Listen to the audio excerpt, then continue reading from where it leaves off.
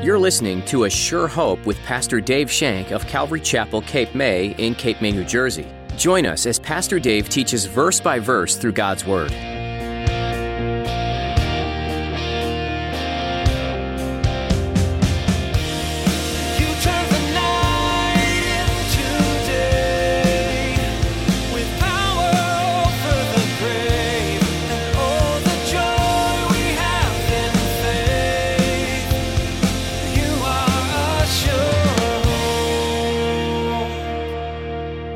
Second Corinthians 6:1, don't receive the grace of God in vain. Don't receive it in vain. God declared to Noah, the Spirit will not strive with man forever.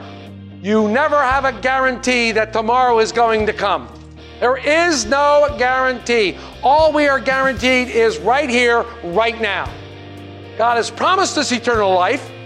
He has promised us eternal life, but He has not promised us a tomorrow. That's a gift. The Bible tells us that life is a vapor. You're given today, and then tomorrow is gone. And even then, tomorrow is not promised. As you listen to Pastor Dave's message today, take some time to evaluate your life. Ask yourself the tough questions. Are you wasting your days doing meaningless things? Life is a gift. Don't waste it. Now, here's Pastor Dave in the book of John chapter 7 as he continues his message. Tomorrow may be too late.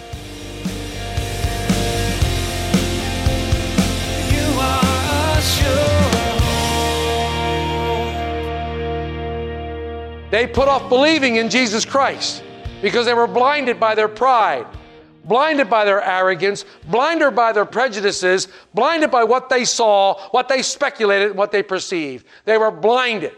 When the Pharisees heard that more people were flocking to Jesus than to them, red flag went up. They saw their numbers decline.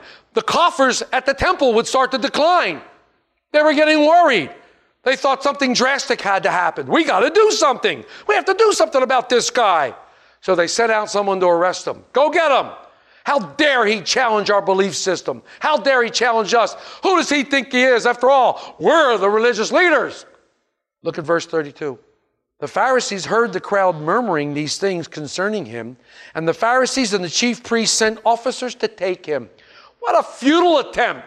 What a downright futile attempt. Jesus has already said that his time hadn't come.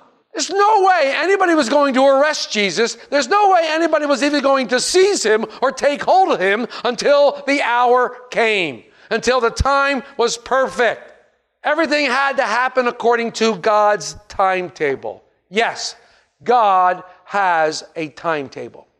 And if you haven't found out, it's a little different than ours. God's timetable is a tad different than our timetable. Number one, God's timing is perfect, but we cannot force our schedule upon Him, for He is sovereign.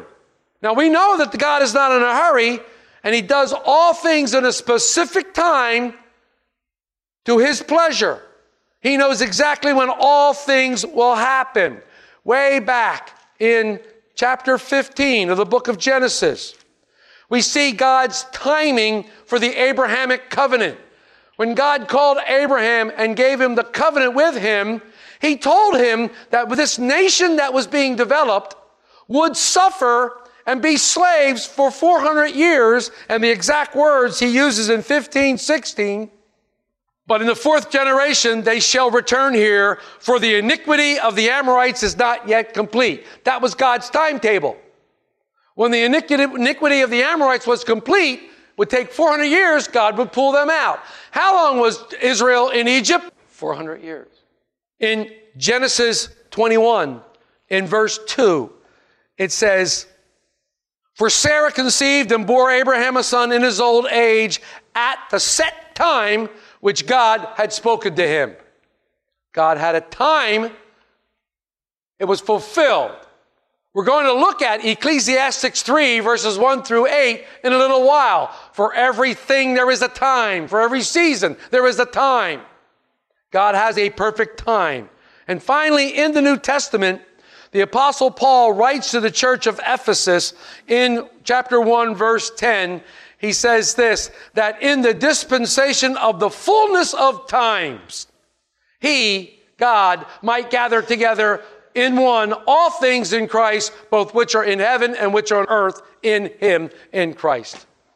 God has a specific time for when this gathering will take place. This gathering that we know, we call it the rapture of the church. There is a specific time. How many times did they ask Jesus, when will the last days be? No man knows the hour or the time except who? My Father in heaven. Right, there is a timetable. God has a timetable. I think I've driven the point home. Jesus basically says to the Pharisees, hey guys, time's short. Look at verses 33 and 32. Then Jesus said to them, I shall be with you a little while longer, and then I go to him who sent me. You will seek me and not find me, and where I am, you cannot come. Hey guys, I'm going to be out of here a little while longer. I'm getting out of here, and after I'm gone, you're going to have a hard time finding me. My time is limited. Let's not waste it. This is a limited time offer, folks. This time that I'm giving you has an expiration date. You need to get busy and make some decisions here, or this time isn't going to come around again. And guess what? After I'm gone, you're not going to be able to find me. You may look and you may seek, but they didn't understand. They didn't understand because they were thinking earthly. They were thinking earthly. Jesus is speaking about heavenly. Look at 35 and 36. Then the Jews said among themselves, what does he intend to go? Where does he intend to go that we shall not find him? Does he intend to go to the dispersion among the Greeks and teach the Greeks? What is this thing he said? You will seek me and not find me, and where I am you cannot go or come. They were confused. Their replies was, where does he think he's going? You know, you can almost hear the mocking tone in their voice. Where do you think you're going? Where do you think you might be going to? What is wrong with you guys? What is this thing he said? And I love the way Jesus talks to these guys. I really do. You ever notice how candidly he speaks to them? How boldly he speaks to them? He never pulls any punches, does he? He speaks words of truth. And interestingly here is the implication in the original language is not only won't you find me where I'm going, but you can't come. You won't be able to come because you didn't make the decision to believe in me. You can't come. Sorry, folks. You don't have a ticket. You can't enjoy this ride. But on the same hand, right before Jesus' crucifixion, in John 14, in the first 6 verses, he tells the disciples, you know where I'm going. And if I go, I'm coming back for you. I'm taking you with me. See the difference? It's a huge difference here. One is in total unbelief, total rejection, total procrastination. The others are in faith. They're in belief. And Jesus is telling them, you know where I'm going. You know exactly where I'm going. And if I go, I'm going to come back for you. And then Thomas is going, we don't know where you're going. What do you mean we know where you're going? Jesus had to have a smile on his face when he looked at Thomas. Come on. He had to have a smile on his face when he looked at Thomas. I wonder what he was really thinking. He had to have a great smile on his face when he said, Thomas, I am the way, I am the truth, and I am the life, and no man comes to the Father except through me. No man. Wow. Poor Thomas sat back and went, humana, humana, humana, humana. Staring at Jesus. Jesus could speak like this because he feared no man. He had no fear of man. He did not live in the fear of man. Unlike the Pharisees, Jesus wasn't trying to build a reputation. He wasn't trying to build a ministry. His sights were on heaven. His sights were on heaven, and guess what, guys? That's where our sights should be too. Our sights should be on heaven, the heavenly place. And when Paul is writing the beautiful book of Philippians, in chapter 3, one of the most glorious chapters, the entire book of Philippians is glorious. If you want to spend some time in it, Mark's going through it at Conifer Village on every other Wednesday. In chapter 3, in verse 20, beginning in verse 20, he says, Paul writes to them and says, for our citizenship is in heaven, from which we also eagerly wait the Savior of the Lord Jesus Christ, who will transform our lowly body that it may be conformed to his glorious body, according to the working by which he is able even to subdue all things to himself. Therefore, my beloved, my longed for brethren, my joy, my crown, stand fast in the Lord. Wow. Our home is in heaven. Do you realize that? And do you realize that positionally that's where we are right now? Dave, you're out of your mind. I'm right here in this church. No. Read the Word of God. Positionally, we are seated in heavenly places with Christ Jesus. That's our position. And this is a reality. Having been born again into a living hope by the precious blood of Jesus Christ, we are now children of the Most High God, and therefore we are citizens of heaven. We are citizens of heaven. Heaven is our home. Earth is no longer our home. We're just visiting. We're just passing through. And just like Jesus, when he said he was leaving soon, we also will be leaving soon. We will also be leaving soon. And our lives should reflect this. Our lives should reflect the urgency of where we're going and what's going to happen. The urgency is that soon we won't be here. We can tell our family members that don't know Christ. We can tell our friends who don't know Christ. We can tell people, little while, you won't see me any longer. I'm going to be out of here. I'm going to be gone. And where I'm going, I don't think you know. And because you don't know, you can't come. Oh, you want to come? Let me show you the way. His name is Jesus Christ. That's what we do. Therein is our hope. That is our hope. Our lives should reflect this. Everything we do should have a heavenly scent about it. Everything we do should have the aroma of heaven about it. The aroma of Christ. We should not be storing up treasures on earth. We should be storing up treasures in heaven. Remember in Luke 12, the man who was gathering all these goodies? He was gathering all these things and he kept on piling and stockpiling and getting these things together. What did Jesus say to him? You fool! Tonight your soul is required of you.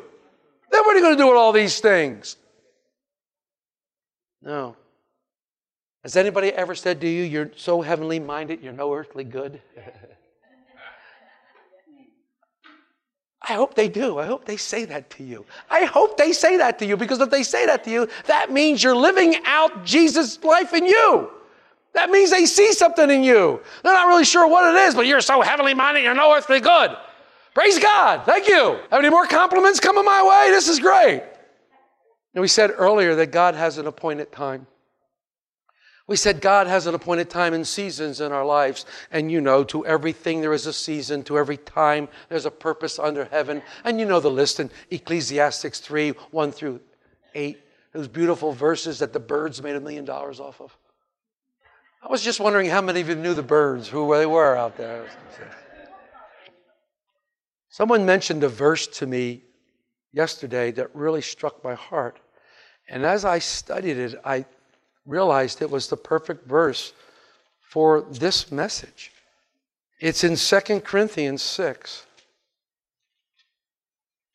In 2 Corinthians 6, I'm going to read verses 1 and 2. Paul is writing to the church in Corinth. He says, we then as workers together with him also plead with you, do not receive the grace of God in vain. For he says, in an acceptable time I have heard you, and in that day of salvation I have helped you. Behold, now is the acceptable time. Behold, now is the day of salvation. Think about it. We know that Jesus had an appointed time. We know that God had an appointed time for the salvation of Israel. And at that time, Jesus presents himself as their Messiah. He rides in on a donkey and presents himself as a Messiah, their Savior. Long ago, the prophet Daniel said that the time of the commandment went forth to restore and build Jerusalem to the coming of the Prince of Peace, the Messiah, would be 483 years. In exactly 483 years after that, on that very day that Artaxerxes gave the commandment to Nehemiah and said, go restore the walls, that very day, 483 years later, Jesus rode into Jerusalem and they all hailed him as king. They all hailed him as king, putting things before him. We call it Palm Sunday. But this was the appointed day for Israel's salvation. It was a day that God had appointed from them, but they missed it. And if you remember correctly, what did it cause Jesus to do? Cry. Jesus cried. He wept over the city of Jerusalem because they missed their day of visitation. Jesus knew that only a week later he would be gone. Jesus knew that only within a short time he would be crucified and he would be dead and he would finally rise again, but then days later he would ascend into heaven to be on the right hand of God the Father. He knew that, so he cried. He wept over Jerusalem. Oh, Jerusalem, oh, Jerusalem, how I wanted to gather you like a hen gathers her chicks. Oh, how he wanted them to come to him, but they did not. They missed it. They missed it. The time is gone. They missed it. In Jeremiah 8, verse 20, is probably one of the saddest scriptures in the Bible. It says, the harvest is past, the summer is ended, and we are not saved. Oh, God has everything set in a time schedule. There is a time for salvation, and today is that day. We are living in a day of salvation. The book of Hebrews tells us that God has a certain day that he said in the Psalms, today, if you hear my voice, do not harden your heart. Today, if you hear my voice, do not harden your heart. Not yesterday, not what you'll hear tomorrow. Today, if you hear my voice, do not harden your heart. Paul is exhorting the Corinthians in 2 Corinthians 6:1, don't receive the grace of God in vain. Don't receive it in vain. God declared to Noah, the Spirit will not strive with man forever. You never have a guarantee that tomorrow is going to come. There is no guarantee. All we are guaranteed is right here, right now. God has promised us eternal life. He has promised us eternal life, but he has not promised us a tomorrow. That's a gift.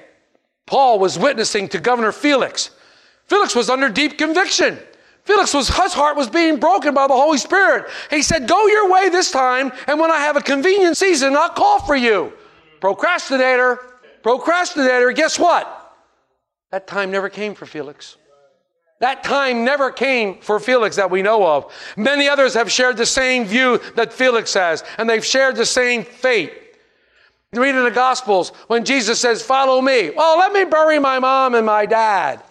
Follow me. Well, let me go look at some oxen that I buy. You mean you didn't look at them before you bought them? Excuses, procrastination. They're making excuses. The prophet Isaiah said this, seek the Lord while he may be found. Call upon his name while the time is near. Paul said, now is the acceptable time. What can be gained by waiting? What can be gained by waiting? What can be gained by procrastinating? Why is it that you've put off your salvation? Why is it that you've put off answering the call of God in your heart? Answering to what God has called you to do in ministry, what God has called you to witness to the person next door or whatever. What is it? Why are you procrastinating? Do you have some unfinished sins that you still want to commit? Some unfinished things? Many people who wanted one last fling before making a commitment, never survived the last fling. People said, I just need one more time and then I'm going to accept the Lord. Well, the one more time never came. Don't you realize that the last fling is the absolute most dangerous thing you could possibly do? Don't you think Satan knows what you're going to do? He knows what you've said. One more fling and I'll give my heart to Jesus. And Satan's saying, no, you won't. Stands to reason. I believe in my heart that every man gets a final call from God. We all get a final call from God. I believe there are people who are suffering separation from God today who had that final call from God and who did not accept it. They rejected it.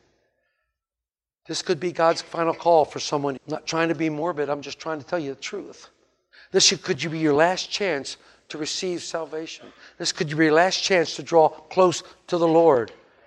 Many say, I'm going to wait until I get a little older. I want to have some fun. I want to have some fun before I get serious with God. Solomon said this, remember now your Creator in the days of your youth before the evil days come or the days draw near when you say, I have no pleasure in them. How many of us, I said us first, how many of us who are older are paying now for the wild oats we sowed years ago? We've ruined our health. We've ruined our minds. We've destroyed families. We've lost friends. Some of us have even destroyed the capacity to make good judgments. It's tragic when I see a young person who is so headstrong that they race down the path of destruction. They're racing down the path of destruction, and you're trying to hold them back. It's like you got a hold of their suspenders in a Three Stooges movie, and they're bending all that up. You're trying to hold on to them. You see them, you see what's happening. You see that disaster is waiting them. You see it coming. It's just around the next bend. Won't you listen to the warnings? Jesus is warning them right now. He's warning them. But the anxiety compounds when it's your own kid. When you see your own kid going down that path and you cannot stop them. No matter how much you explain, how much you tell them, how much you call upon the Lord, it seems like they're bent to destruction. Today is the day of salvation, not tomorrow. Today. Today, not next year, not next month.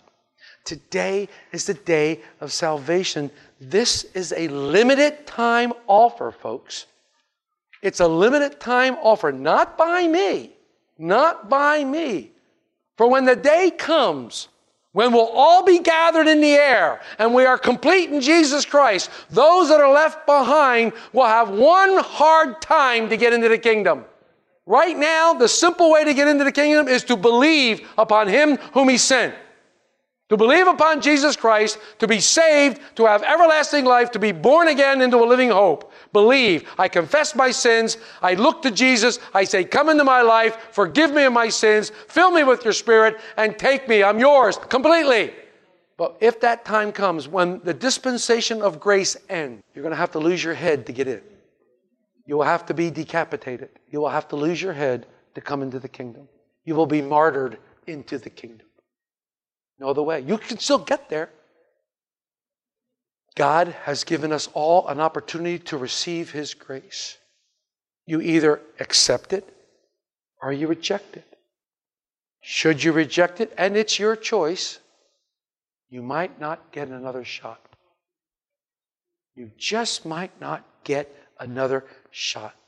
Don't procrastinate any longer. Don't procrastinate one more minute. You might not have one. Let us not be guilty of wasting this limited time offer. Let us not be guilty of rejecting or making excuses for not responding to Jesus. Salvation is number one. It's priority. Salvation. That's what we're preaching here. Salvation through Jesus Christ. That is the priority. Number one on the list. Number one on the list is salvation. Number two on the list is start responding to what God has called you to do.